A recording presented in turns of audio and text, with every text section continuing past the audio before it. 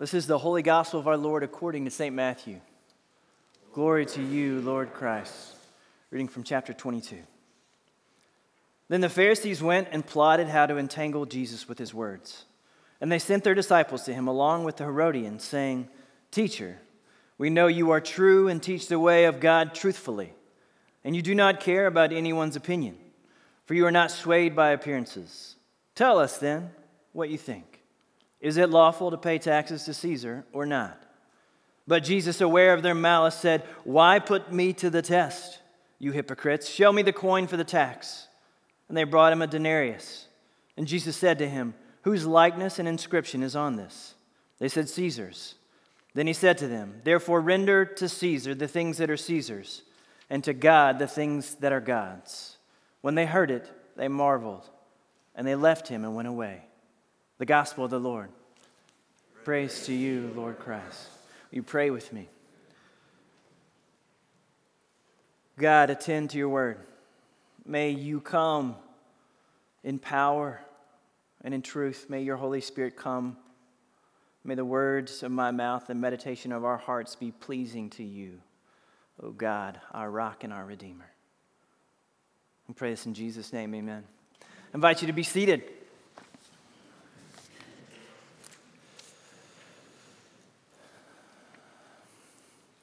So something you may or may not know about me and our family, we like riddles and jokes. Doesn't mean I'm good at them, but I like them. You know those trick questions that get you thinking, that kind of gets you stirring a little bit, where you're like, I feel like I should know this. I should know this answer, but you're not really sure, right? So once upon a time, my kids, we would play this game. They had this book of riddles and jokes, and they would try to stump me, right? They would ask me a question, and we may or may not have kept score. For every one that I got right, I got a point, and for every one that I missed, they got a point. And that was just something that we did. They would ask me these questions, and it was fun for all parties, right? We were like, okay, what's going to happen? What is the turn here? How is this going to play out? Again, we didn't really keep score, but I definitely won. And it was good times. So riddles, those tricks, those questions, they can take us to places. They can expose certain things. What you should also know about me is I'm a fan of trivia. Doesn't mean I'm good at it, but I can appreciate it, right? I can appreciate those who are good at it. Now, once upon a time, there was this TV show that was on ESPN. Some of you guys might have seen it, maybe not. It was called Stump the Schwab. I said that correctly, Stump the Schwab. It ran for 4 seasons. It was a trivia show, all sports. And it was a game show against ESPN's guru. His name was Howie Schwab. He was their first statistician they ever hired. And the things that this guy knew was amazing. I mean, he could literally regurgitate numbers and statistics better than anyone I've ever seen or experienced. I mean, it was one of those things I would watch the show and be in awe of. And so they built a whole show around everyone studying like they're studying for the MCAT, coming to try to come at Howie Schwab and stump the Schwab, right? And it was impressive. Howie would win 4 out of every 1 that he lost. So he did lose. But I still remember to this day thinking about some of those questions that he missed or some of those questions that he lost. Inevitably, it would be in this impossible question that would take him down. You need an example? I get that. Me too. Alvin Robinson, what was his single season steal record? That was the question. It was a number. Guess a number. It's not multiple choice. Just guess the number. And someone about guessed. What was it? What'd you guess? 29? I'm okay with that. The number was 301. Right? But it was very specific. And the reason he lost was someone got closer than he did. Right? Someone got a little bit, it was a contest of knowing, a contest of cleverness, of value, right? And for these sports fanatics, They devoured random sports information that you probably would never use anywhere else except in a trivia space so that they could come and go after Howie Schwab, so they could stump the Schwab and prove to the entire world that they were better than Howie. That's all they wanted. It was an interesting show. You see where I'm going yet? Jesus this morning, he was a revolutionary in his teachings. They were so upside down to the culture they were in, so other, that to an occupied Israel, he would push back on so much of their assumptions and teachings of the time. So often, he would best the religious elite. So often, he would push back on the powers of the ruling class and leave them dumbfounded, often calling them out, exposing their hypocrisy and exposing their misunderstandings. They were embarrassed over and over again. How embarrassed? They were embarrassed enough to come together with enemies to try to catch Jesus, to try to stump Jesus. The Pharisees, in verse 15 that we see, they are with the Herodians. They're getting together, trying to trap Jesus with the riddle and question of the day. And what was crafted as this impossible question with no good answer. But this wasn't for fun or curiosity to see who could win a contest. This was life or death. They knew what they were doing. They wanted to get rid of Jesus for good. Enemies. The Pharisees, according to Josephus, prior to Jesus, they were thought highly of. They were revered. They were respected. They were liked. They were popular with the people. They were the in crowd in the power position. They had the backing of the people, but they didn't have the military and political backing as the Herodians did. The Herodians had the backing of Rome. By all measures, these factions, the Pharisees and the Herodians, would not ever have anything to do with each other.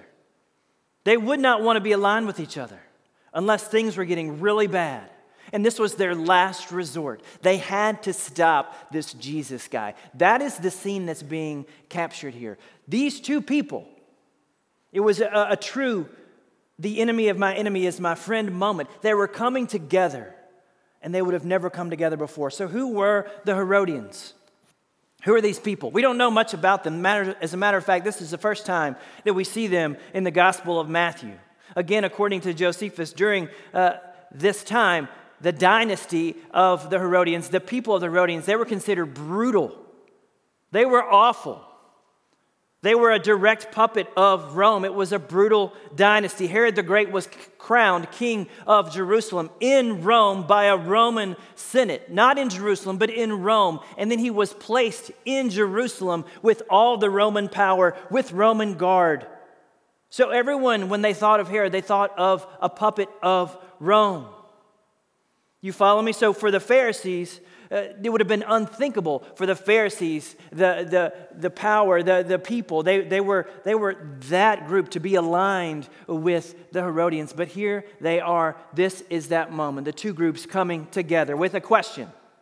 With a question. But first, they got to prepare Jesus, right? They got to butter him up a little bit. Did you hear the flattery before they delivered the question? This is ridiculous. Even on my best days, I would have never even tried to do this with a teacher. But here's where they come at him. They say, "Teacher, we know you are a man of integrity, that you teach the word of God in accordance with the truth. You aren't swayed by men. You show no partiality. You show no favoritism," right? That's what they have in mind here. Flattery, flattery, flattery, flattery. And then they throw the grenade. Tell us your opinion. Is it right to pay taxes to Caesar or not? It's not a small question, by the way. It seems like a small question on this side of it, but this would have been a huge deal during this time. It's a yes or no question, with neither of the answers being good. Talk about the hated poll tax here. Is it okay to pay taxes to Caesar? That was customary of every Roman subject, and it symbolized submission to Rome. If Jesus had simply said, yes, pay the tax, he would have alienated the majority of the people. And if he would have said no, then the Herodians, again, remember, with the backing of the Roman guards, they would have arrested him and accused him of treason and had the backing of Rome to do so. Jesus, recognizing this trap, he says, and showing them their evil intent, he called them hypocrites. He said, why are you trying to trap me? Show me the coin used for paying the tax. And they brought him a denarius, and he asked them, whose likeness is this? Whose inscription? Caesar's, they replied. And let's pause here real quick. You might need some history on this context. Jesus says, show me the denarius, show me this coin for the tax. Now, he's referring to a very particular coin during this time. As a matter of fact, if you wanted to go home and Google this, AD 14 all the way to 37 BC, you can see this coin yourself. They still exist, this denarius. On this coin, there was stamped on one side of it, it was a face of the emperor. Again, you can go home and check this out. The face of the emperor was Emperor Caesar Tiberius. And he produced so many of these coins that we still have them today. And with it, on that profile, was also an inscription. The inscription said this: Caesar Augustus Tiberius, son of divine Augustus. Son of the divine Augustus. Now think about this for a second. Jesus asked them, hey, show me that coin, the coin you're holding in your hand, with the graven image of a Roman emperor on it. That alone would have caused issue for Jews. Exodus 24 talks about not creating any graven images for the people of God. So here they are with an engraved image. You with me? And then the words, the inscription. The emperor called himself, did you catch it? The Son of God. Prior to Tiberius, the two Caesars, Rome had elevated them to God's status. So Julius Caesar and Caesar Augustus, which was the adopted father of Tiberius. So both of these people were elevated in Rome in the imperial cult as gods themselves. And so inscribed on this coin, it said, Caesar Augustus Tiberius, the Son of God. They handed this coin to Jesus. The religious elite, this engraved coin with this inscription. You hopefully at this point see the irony and the hypocrisy. Now in this context, think about the political and the theological ramifications of this tax being paid to Caesar. And so Jesus does what Jesus does, and he throws out his judo moves, right? He uses their own force and their own argument against them, and he does something ingenious, especially with the word choice, and it was very specific, the word choice. He takes the coin with all that's written on it, and he asks the question, whose likeness and whose inscription is on the coin? And they say Caesar's. And he said, well, render therefore to Caesar what is Caesar's, and to God what is God's. Now, most of us recognize here Jesus, in a very shrewd way, was giving permission to pay the tax to Caesar, saying that the money can go to Caesar. It can lawfully be paid to Caesar. And for a while, I'll argue, this was one of the examples that Christians would use to teach people to be dutiful to the state and pay their taxes. It would be reworded something like this: now give to the state what is due the state, and be contributing members of society. Now, let's be honest here. There's a little bit of that in here. But there are better passages to make that argument with. Because the reality of what's going on with Jesus, what's so subversive about Jesus' answer here, was he was pushing into something so much bigger than just simply paying taxes. He was driving at the heart of a bigger question. So don't get hung up on the tax question here. Don't be thinking in the back of your mind, they're screaming, no taxation without representation. That runs in our blood. Don't go there. There's something so much bigger going on here with Jesus. There's something so much bigger that he is pushing back in his very specific rebuttal. The words Jesus used were intentional. Whose likeness and inscription is on the coin. The Greek word here is ekon, which is where we get the word icon, which means likeness. So when he says the icon of Caesar means that the coin belongs to Caesar, he is alluding to another occurrence of that word, likeness or icon. You might be thinking Genesis right now. Hopefully you're thinking Genesis, where you remember in the Old Testament, in Genesis 1, 26 through 27, God said when he made man, he made them in his icon. in his image and in his likeness. You hear that word? The likeness of God. What is the thing that God made? That we are. We are literally icons of the Creator. We bear the image and likeness of God. Jesus is essentially saying to the Pharisees in response is give your money to Caesar, but what is more, you need to give your life, your all, everything that you are, you need to give that to God. Verse 22 says this, when they heard this, they were amazed. So they left him and they went away. Give to God what is God's. Let's dig in here. We point to the creation story. We see a God who, in his generosity and in his creativity, he creates. It's an overflow of who he is. God who looks on his creation and says it's good, but then God who looks on his crown jewel of creation, humanity, and says it is very, very good. And then the writer of Genesis breaks out into the very first poem, where we get this line, this likeness. It's a poem.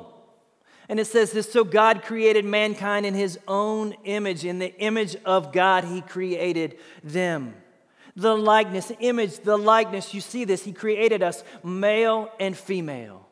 God created humanity uniquely in all of creation, as special, as set apart, created in his image, created in his likeness, to be in right relationship with him, and to rightly bear his image to all the earth, to be fruitful and multiply. Those were the very first commandments given to humanity. Be fruitful and multiply. Wherever you go, you will image me. You will show my likeness to the entire world, and the entire world will see how beautiful and creative and generous and good God is. Then the story of redemption goes like this. Sin entered into the world, and with it, brokenness and death. God, true to his character and his generosity, though, he sends Jesus into the world to set the world back to rights, to rightly image God to the world and restore relationship with this broken creation. Through his life, through his death, through his resurrection, we celebrate that every single week. We can't talk about that enough. This is what Jesus did and what he did for us. Jesus making a way for us to be truly human again and for us to rightly reflect our Creator again, as we were always intended to do. We celebrate this every week. So this coin, the denarius, that held the inscription and the likeness of Caesar. The people would carry this with them in their pockets. And everywhere they went with this coin, they would be reminded, every time they saw this coin, every time they used this coin, they would be reminded that they were under Roman rule. They would be reminded that this coin would serve to remind them that their king, their God, was Rome. You with me? That's what's going on here. That's this moment. But Jesus says, give to God what is God's. We were created to be image bearers of God, to be in relationship with God, uniquely expressing God. So no matter where we would go, people would see us and they would recognize the beauty and the majesty of our Creator, God. As we, humanity, do that, we are also showing all of the world who our God and who our King is and who we are under his authority and rule, his lordship. So when Jesus' opponents would have heard this, they would have been amazed. Amazed at what? Getting beat in a trivia game? Getting bested at a riddle? Or getting exposed in their hypocrisy? Because they know that they weren't giving God everything that God was due. Giving God what is God's is a call to surrender. It's a call to stop playing games. It's a call to return to the God who uniquely created us, to a king, and to live as one under his lordship. The Pharisees and the Herodians, they were thinking way too much about this small, trivial thing, this small thing. Jesus went big picture on them. Often when we think about our own lives and we think about our big questions, they're too small. Jesus won't let us stay there, though. Give to God what is God's. This is our call. All of you, body, soul, mind, body, all of your strength. Give it all to God. Hey, confession. I'm good at compartmentalizing. I would argue we're all really good at compartmentalizing. We've been practicing this skill since birth. And one of the myths of the modern world was that certain things should be compartmentalized and left at home. There's a space that is secular, a space that is sacred, and they should be distinct. They're antithetical. They don't belong together. And so we compartmentalize.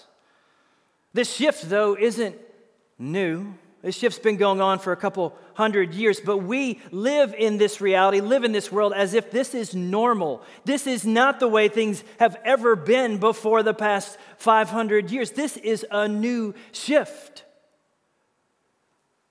This is one of the things that Lewis talks about in Screwtape. He's been pulling apart for us throughout our time. And when he talks about church culture, when he talks about our friend groups, when he talks about flippancy, when he talks about balance, where the enemy wants us to think, wants the patient to think that if we just compartmentalize, that's normal. We can compartmentalize Christianity away and just come to church on Sunday and we're good. We get a check in the box or a gold sticker on our chart.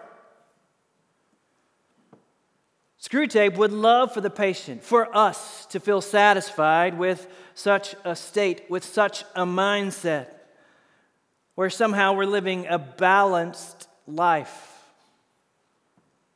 Though it's full of fear, full of hypocrisy, and full of the world.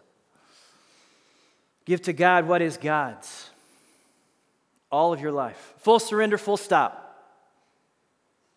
Give to God what is God's. It's a full reorienting from your way of life to Christ's. Your work life, your home life, your everyday ordinary life, you're sleeping, you're eating, you're going to work, you're walking around life. It's giving it all to God and trusting in and resting in the finished work of Christ and orienting our life around Him. Where our faith is built and worked out throughout all of our day. It's always been this way. This has always been the way that our faith was supposed to be lived out. One of the foundational verses from our Jewish forebears was Deuteronomy 6, 4 through 9. They called it the Shema. And it says this, "Listen, Israel, the Lord our God, the Lord is one. You must love the Lord your God with all your heart, with all your soul, with all your strength, with all of who you are. Give to God everything. And you must commit yourselves wholeheartedly to these commandments I'm giving you today. Repeat them again and again to your children. Talk about them when you're at home, when you're on the road, your everyday going around life. Talk about them when you are at home, when you're about to go to bed, when you're getting up, in the morning, in the evening, throughout the day. Tie them to your hands and wear them on your foreheads as a reminder. Write them on the doorposts of your house and on your gates, so that every time you walk in and out of a door, you would be reminded of the story of God and who God is. This is the whole of life. Give to God what is God's." Jesus took a question about taxes and politics, and He flipped it on its head. And He said, "Follow me with all of who you are." He said, "Do as I do, live as I live, love as I love, and repeat." Pass this on. Pass this on. There's a better way to do life. There's a better way to love Jesus. There's a better way to love your community. Pass this on. Tell your brothers, tell your sisters, tell your mother, tell your father. Tell your kids, tell your grandkids, tell your grandkids' grandkids'. And let this be something that you're always aware of throughout all the time of the day in anything that you do, even when you're walking in and out of doors. May this be on the forefront of your mind, that you trust God with the whole of your life, and then you give God the whole of your life. Paul, in our first reading, had the same word for us. Did you hear it? He said, "Be imitators of the Lord." Imitators, image bearers. Paul encourages the Thessalonians. He said, "You became imitators of us and of the Lord even though you received the word in much suffering, you received it with the joy of the Holy Spirit. The Holy Spirit came on them in the midst of hard circumstances, in the midst of pain, in the midst of suffering, in the midst of heartache, in the midst of sadness, in the midst of persecution. And because of this, what happened in Thessalonica and throughout the countryside? Because of this, you became an example for all the believers in Macedonia and Achaia. For not only has the word of the Lord sounded forth from Macedonia and Achaia, but your faith is known and has gone everywhere. You've become rightly reflected image bearers of God everywhere you go. You see that picture? The Pharisees and the Herodians, they came at Jesus hoping to get him stuck in the argument of the day. Jesus goes bigger with an argument for eternity. The Thessalonians, they knew this firsthand because God's love had been poured into their hearts by the Holy Spirit that was within them. And everyone took notice. This Holy Spirit which has been given to us, that His joy can be shown in our lives as well, day in and day out, wherever we go, with whoever we meet. The Holy Spirit has been given us, friends. And here's the question we come back to a lot in our house. And here's the question I want us to end with. How do people experience you? Fearful? Do they experience you worried, run down, flippant, angry, apathetic? Do they experience you parsing technicalities to justify your own desire? Should we pay taxes to Caesar or not? How do they experience you? Joyful? Full of peace? Are you a non-anxious presence in whatever room you go to? A fully surrendered life? Are you an imitator and follower of Christ? Are you holding out purpose? Are you holding out peace? Are you holding out life and light? Are you holding out a better way to do life, the way of Jesus, for our community, for our world to see? Are you infused with patience and hope? Am I?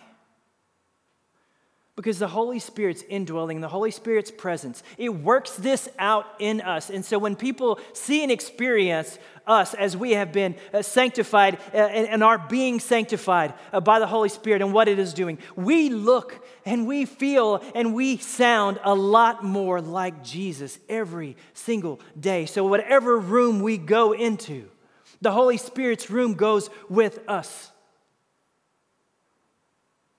And we go remembering and echoing the words of Jesus from John 16. No matter the circumstance, no matter what's going on in the world, no matter what's going on in your life, no matter what's going on, Jesus said to his disciples, you're going to experience trouble, but take heart. May you know my peace, because I have overcome the world. In Christ, through the power of the Holy Spirit, let us give to God what is God's. Let us look different in this community. Let us experience God in a new way today, this morning, this afternoon, this evening, this week, this month, this year, so that everywhere we go and everyone we see and meet, they might know Jesus as well. Amen? Let's pray.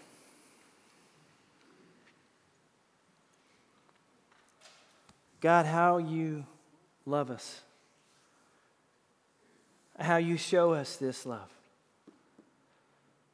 You made a way for us to call you Abba. You made a way for us to call you Father. You made a way to restore our lives in relationship to you, and you poured your Holy Spirit in your people to encourage, to empower, to make us come alive, to make us new. Do that in us. Enable us to give us all of ourselves to you. Full surrender, full stop. God, we want more of you. Today and every day, in our everyday life. Make us look different. Make us come alive. We pray these things in Jesus' name. Amen.